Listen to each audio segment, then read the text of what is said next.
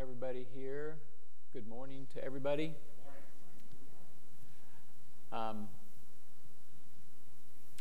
This morning I have an important question to ask about the Christian faith. Does anyone see anything morally wrong with having paneled walls in your home?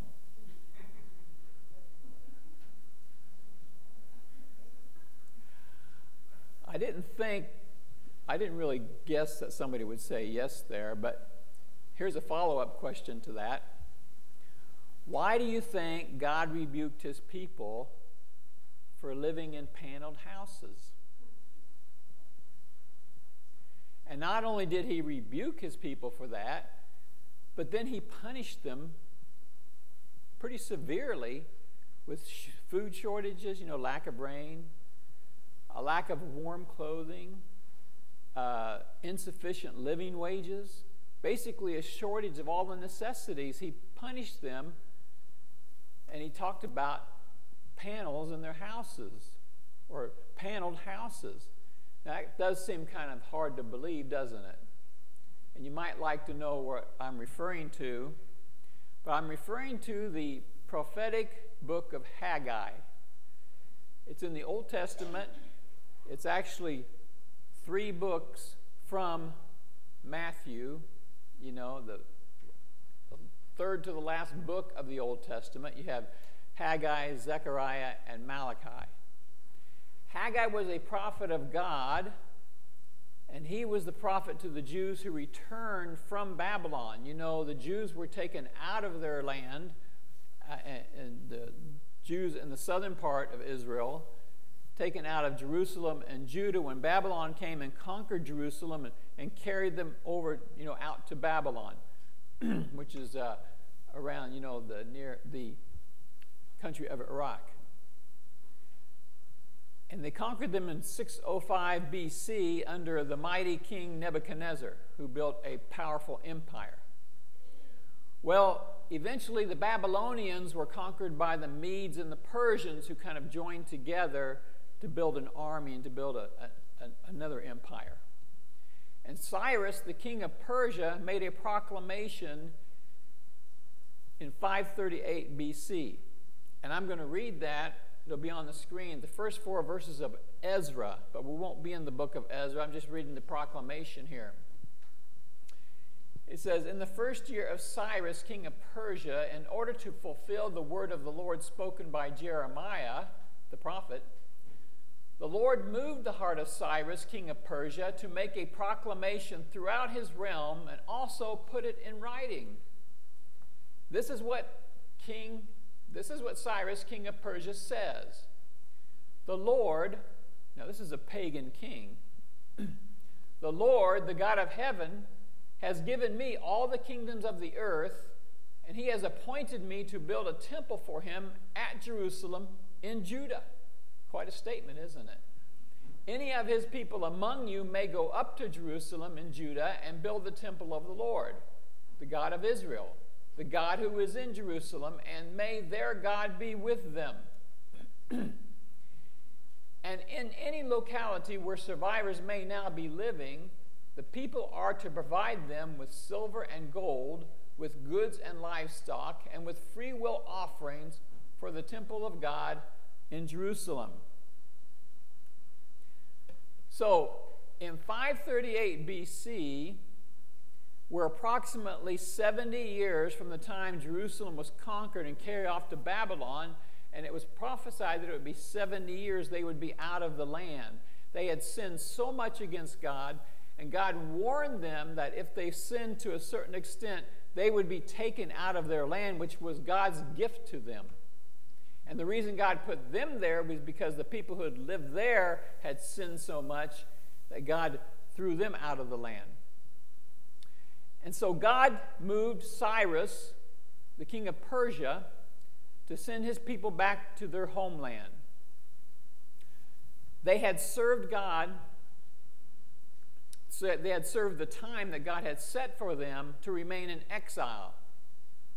But do you remember what basically was stated as the main purpose in this proclamation for sending the Israelites back to the land. He said that God had appointed him, Cyrus said God had appointed him to build a temple for God in Jerusalem. So the rebuilding of the temple was a prominent part of God's plan for his people as they returned from their captivity. That's one of the main reasons they were going.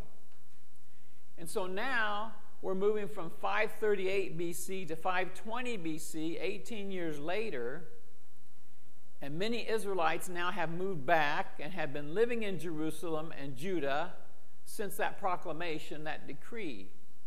And now I invite you to follow along as I read from Haggai, chapter 1, and the first 6 verses. It says, in the second year of King Darius, some people pronounce it Darius, and see, Darius was the king of Persia, whereas Cyrus is the king of Persia, Darius is the king of the Medes. So we're talking about Darius reigning now. In his second year, on the first day of the 6th month, the word of the Lord came through the prophet Haggai to Zerubbabel, son of Shealtiel, governor of Judah, and to Joshua, son of Jozadak, the high priest. So the word of the Lord's coming through the prophet Haggai to the governor and to the high priest. This is what the Lord Almighty says. The people say, God's quoting the attitude of the people and in their words, the people say, the time has not yet come to rebuild the Lord's house.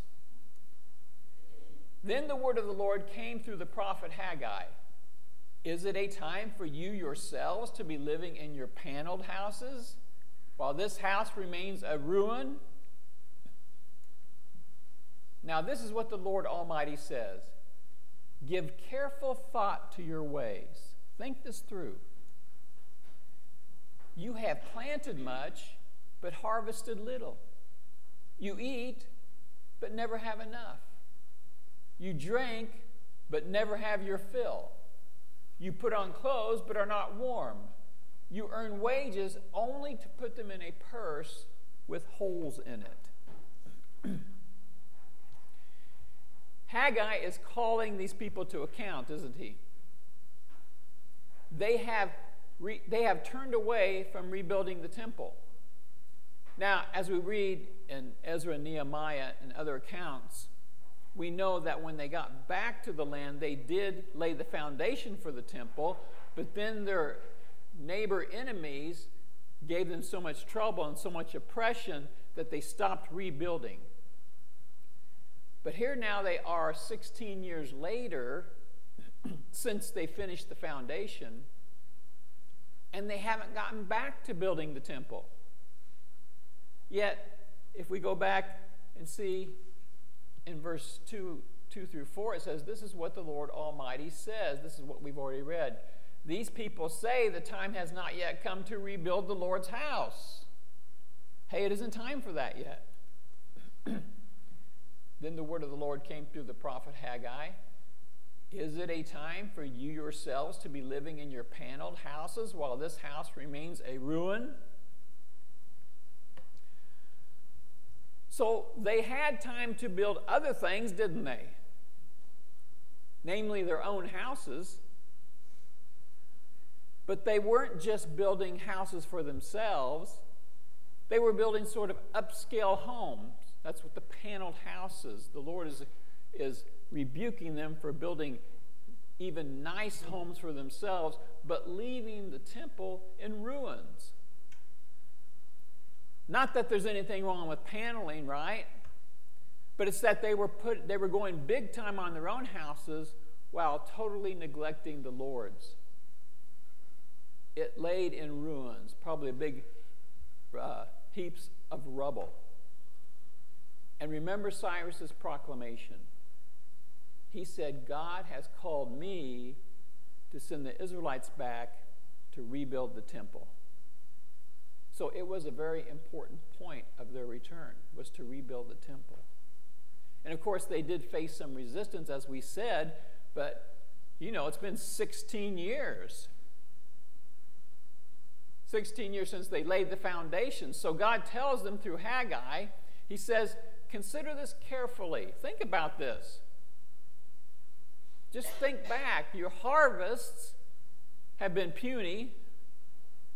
When you eat and drink, you never feel full. Your clothes don't keep you warm. Your wages aren't paying your bills. Are you putting 2 and 2 together yet? And now look what God tells them in verses 7 through 11. This is what the Lord Almighty says. Give careful thought to your ways. He says this 2 or 3 times in this passage, in the whole passage. Go up into the mountains and bring down timber and build my house, so that I may take pleasure in it and be honored, says the Lord. It's an action of honor. It's an assignment of honor.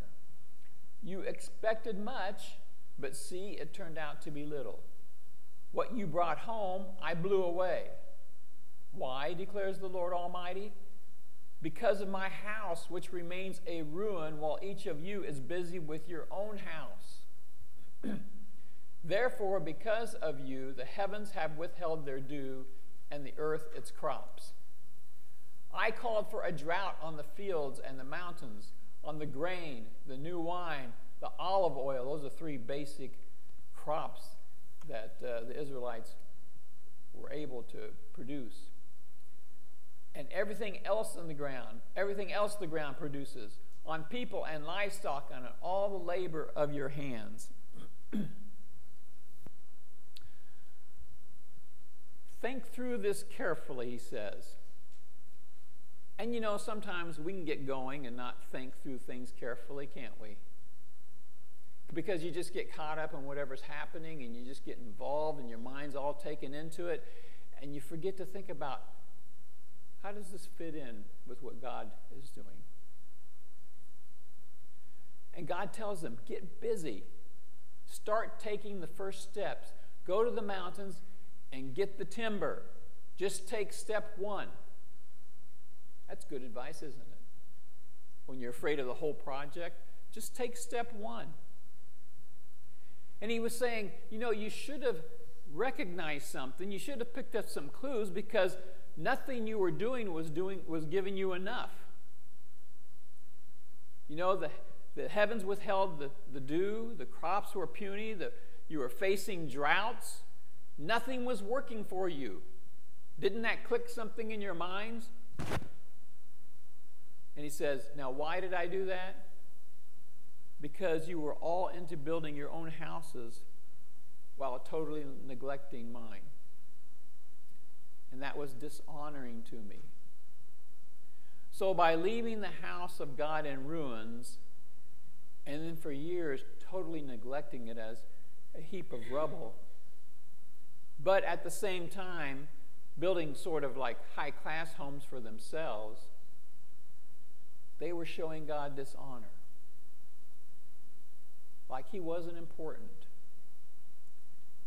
Like he didn't deserve their respect. Like it didn't matter how they treated him or whether they were thankful to him. And he said, I tried to get your attention by holding back the blessings, but you still didn't get it. That's called spiritual dullness. And it's called self-absorption and unappreciative. Now, before we move on to the end of the passage,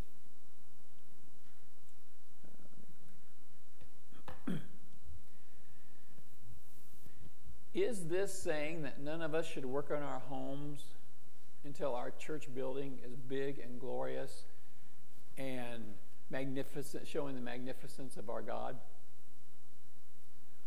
Well, my answer to that is, I hope not. Because if that's true, some of you have some answering to do. Including my wife, because she's the one that wanted to do our house. Actually, I have seen preachers use passages like this in Nehemiah and Ezra, back in Nehemiah, Ezra, in order to promote a church building project, in order to raise the funds for a church building project. But there are problems with trying to compare or equate a New Testament church meeting place with the Jewish temple. You know, when God said that he withheld the rain and the crops and caused them to suffer shortages, when he said, remember, you look back, you see everything was just not enough, he was actually referring to the Old Testament law of Moses. Because in the Old Testament law of Moses, it was laid out clearly. If you don't do this, if you don't honor me, if you turn away from me, if you go to idols, I will hold back the rain. I will, not give you the morning dew.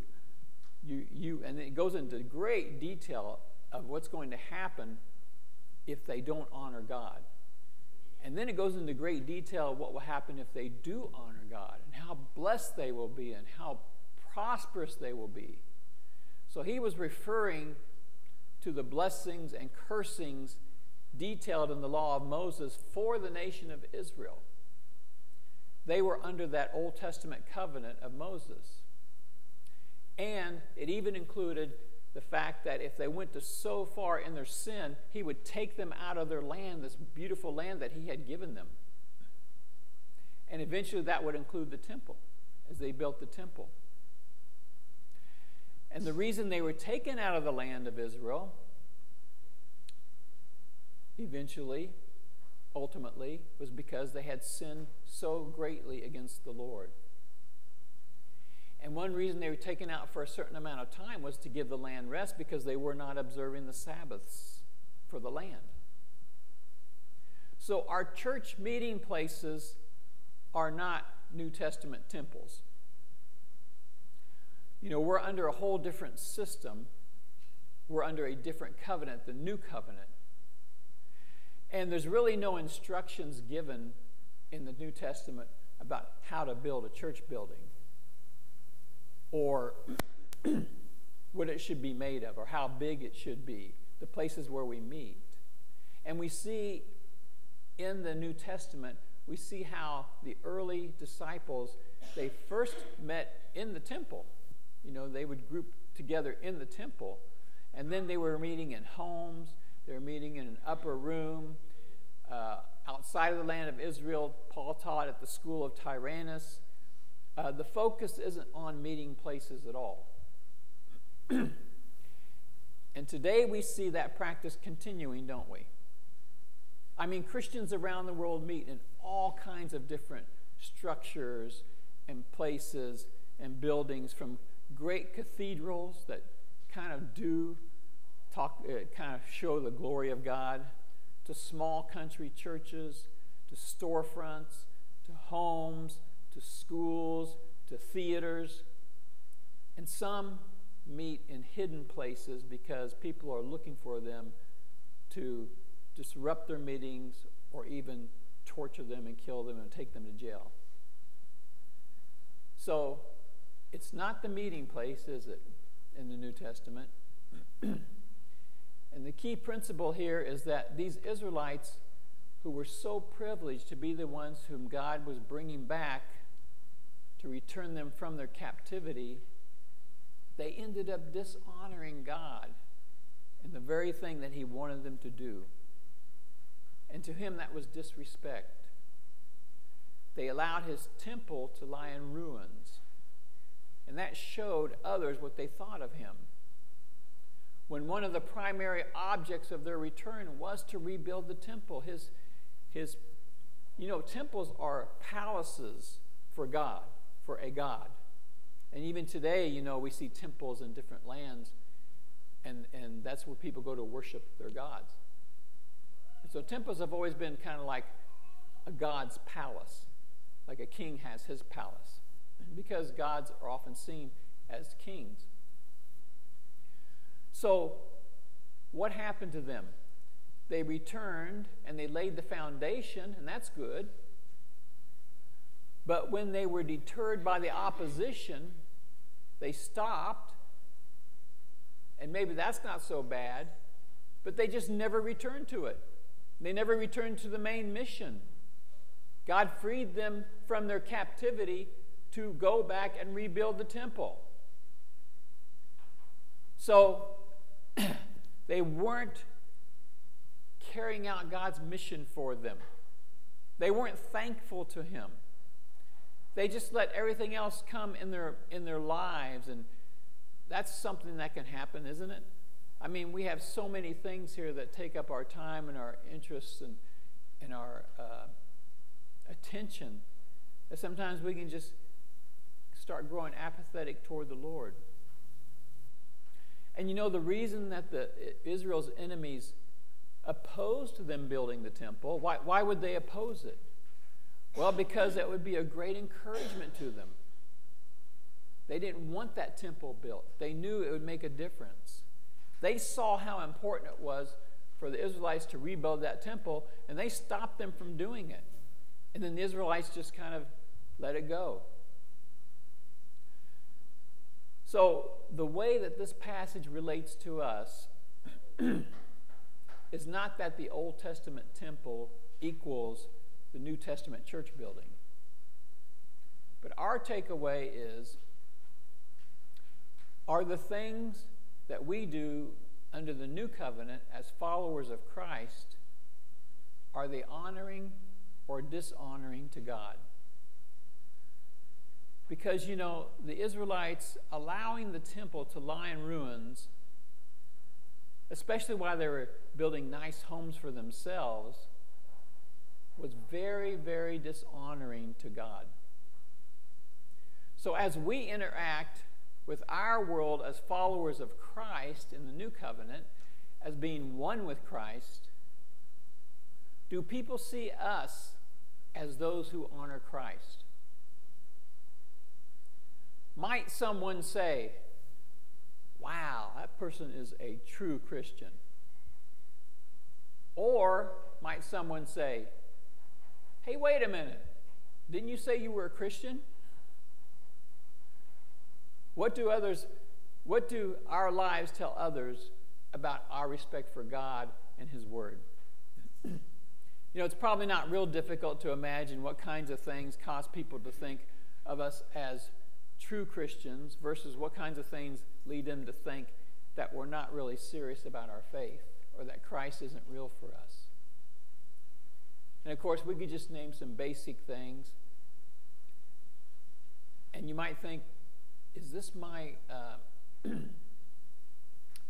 reputation? If we act selfishly, or if we're stingy, or if we're deceitful,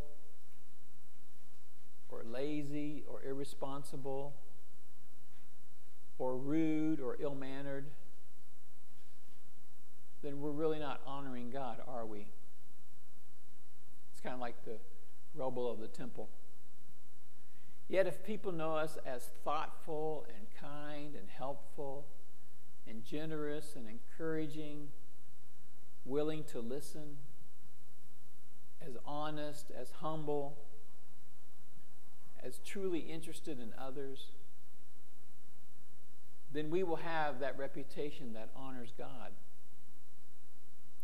So, does our reputation bring honor or dishonor to God?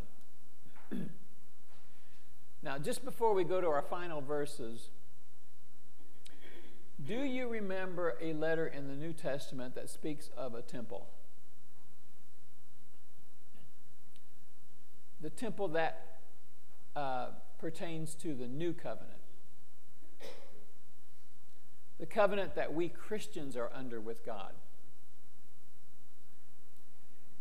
You know, this covenant we're under isn't built around the law of Moses. This covenant is built around, it's all about the forgiveness of our sins through the death of Christ that we enter into by faith. We enter into the covenant by faith that Christ died on the cross to pay for our sins. And we become one with Christ when we trust in Him for our salvation. That is our covenant. But did you know this covenant also involves a temple? It's in 1 Corinthians chapter 6. You'll recognize it as we read it. Paul says in 6:18, "Flee from sexual immorality. All other sins a person commits are outside the body, but whoever sins sexually sins against their own body." Now, why is that so important? Next verse. "Do you not know that your bodies are temples of the Holy Spirit who is in you, whom you have received from God? You are not your own. You were bought at a price. Therefore, honor God with your bodies." If we sin sexually or get involved in sexual immorality, we are actually defiling the temple of the Holy Spirit. When we come to Christ for the forgiveness of sins, the Holy Spirit indwells us. If we have turned to Christ for forgiveness, then He lives inside of us and our bodies become His temple. We are the New Testament temples of God. We are the temple of the Holy Spirit. And if then, as a Christian, we engage in sexual immorality, which is sexual activity outside of a marriage bond, then we defile the temple of the Holy Spirit. And in this way, we bring dishonor to God. Paul says we don't own ourselves.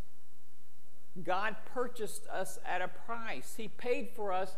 That was the redemption. Redemption is being bought out of the slave market. So He paid the price to bring us out of the slave market of sin through the death of His Son, which was a horrible, excruciating, humiliating death. Therefore, Paul says we should honor God with our bodies.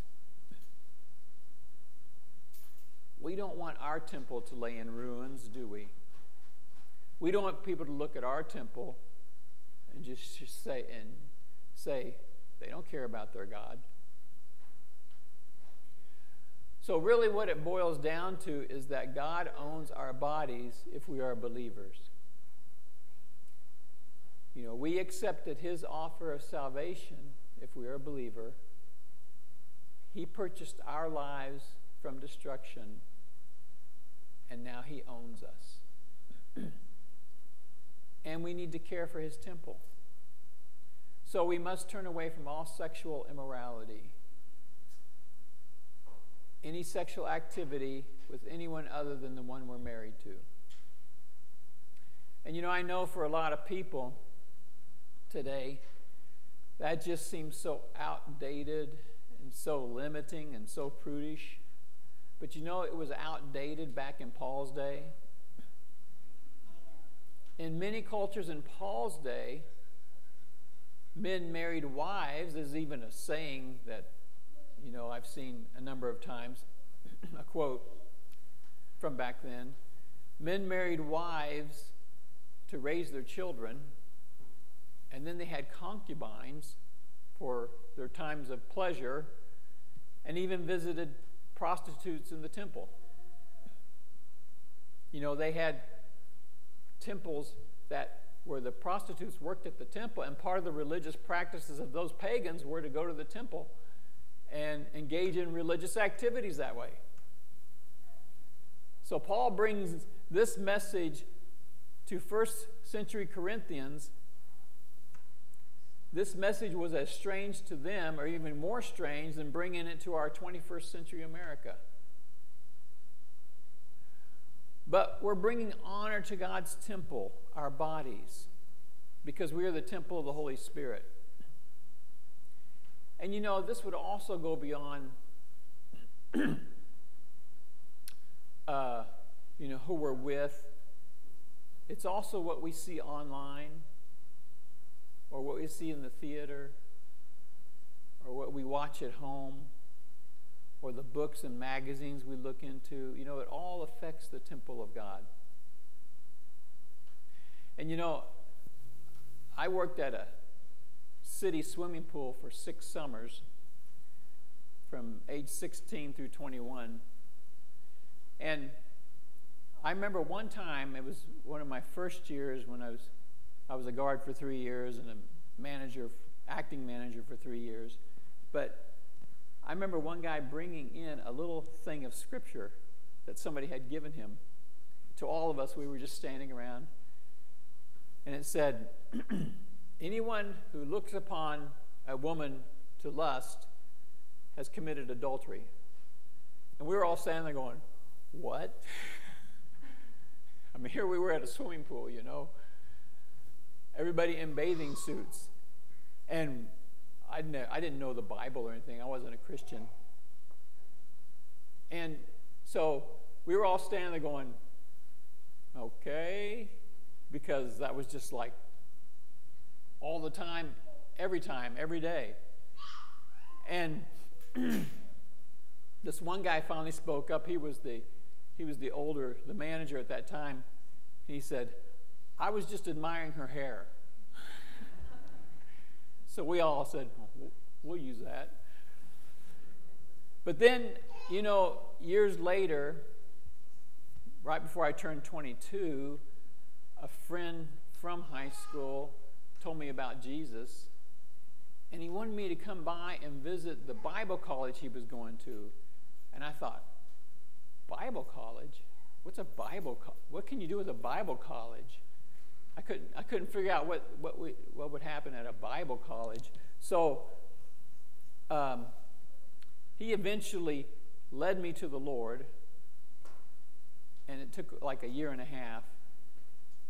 And then he told me he wanted me to stop by his school at the Bible college in Kansas City. So I thought to myself, I was just a brand new Christian, and I thought, I really don't want to go to a Bible college yet. That would be kind of weird, you know, just to see all those Christians all in one place. And so, you know, seeing people saying praise the Lord and everything, I just wasn't there yet. So I thought, nah, I won't go. But I was going to a class at a nearby college, and the teacher didn't show up. So I just said, okay, I'll stop by. So I stopped by, and I found my friend, and he started introducing me to people. It was a small college, and the atmosphere was so totally different because I'd been through college already, and the atmosphere there was just so amazingly different, and the people were so kind, and it was so, it just wasn't the, you know, place where you went around chasing everybody and stuff like that. It was just that people were really interested in you and kind and helping you grow toward the Lord. So it was an amazing difference for me to be in that atmosphere. And I got to meet the president, and I got to meet the chaplain of the school, and he asked me about myself, and he'd already heard because my friend had told him. And he said, well, let me give you this advice. Don't date anybody. I didn't take that advice, did I? But actually, he just meant right away, don't date anybody because you're not ready for that yet. You're just a new Christian. And you got to learn how to think in Christian ways. So it was such a help for me to get into that Christian circle. You know, instead of, as a new Christian, continuing on with what, you know, just with everybody I was used to being with and in the atmosphere I was used to being in, to get into this Christian circle. And I started getting involved in Bible studies and visiting that college, and it just helped so much to get my focus in the right direction. So it's hard in our society, you know, to keep your temple holy to God. There's just so much there, and there's so many temptations and so many opportunities to do the wrong thing.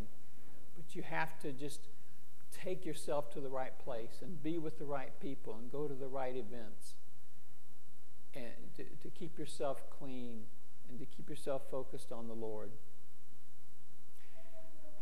But now we want to end on a good note, a great note, the last verses. It's in verses 12 through 15 of Haggai.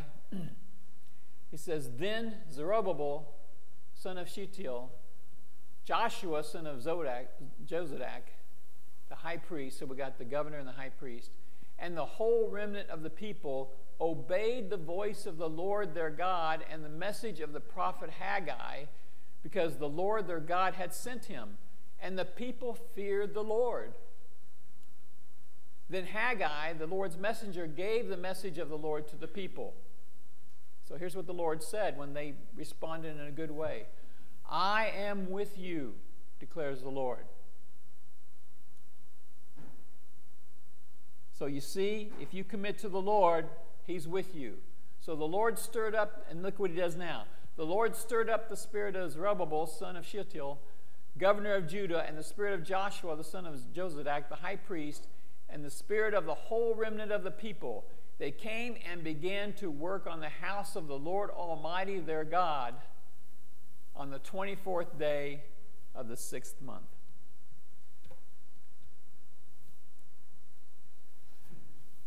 Don't you love happy endings? But I see a real important pattern here in what we just read. Haggai brings a strong message, a message of rebuke to the people. And you know, when you read in the Bible of messages of rebuke coming to the people through prophets or seers, oftentimes it doesn't turn out well for the prophet. Many times they get killed. But Haggai brings this rebuke to his people, and in the reverent fear of God, they turn, they obey, they listen. Then Haggai comes back with the message from God in verse 13, I am with you. That means I'm going to help you. I'm going to encourage you. I'm going to walk through this with you. He's with them in a special way. He's going to act on their behalf. He will be working with them. They won't be alone.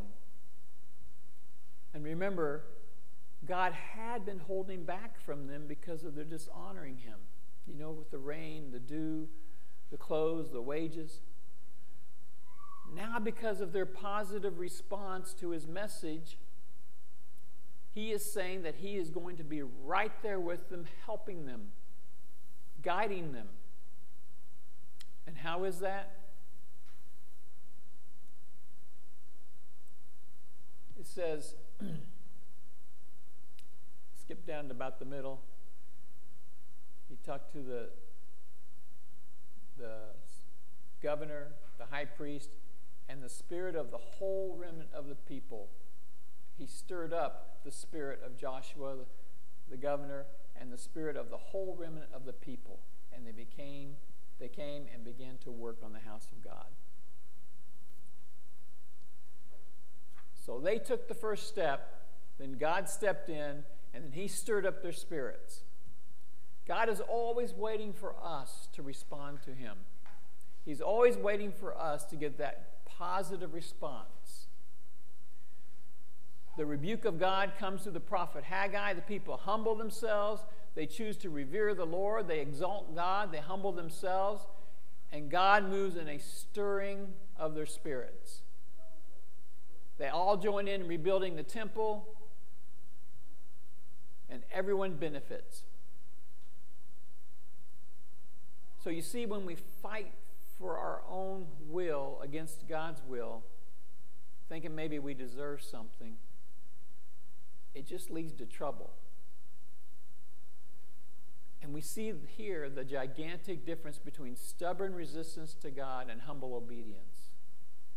Resistance leads to suffering and lack and loss, whereas humble obedience leads to God's extra help and active presence. So much of what we receive from the Lord really starts with a humble, willing reverence from us. And at that point, God moves in and helps and enhances and gives more motivation and more help. And as far as giving honor to God by respecting his temple, we just always need to keep in mind that we are temples of the Holy Spirit. We don't want to defile the temple of the Holy Spirit. We want to respect the temple of God. So let us consider carefully how we treat God's temple. Let's treat it with honor and respect. Let's don't dishonor our Lord. And let's enjoy his full presence in our lives. Let's pray.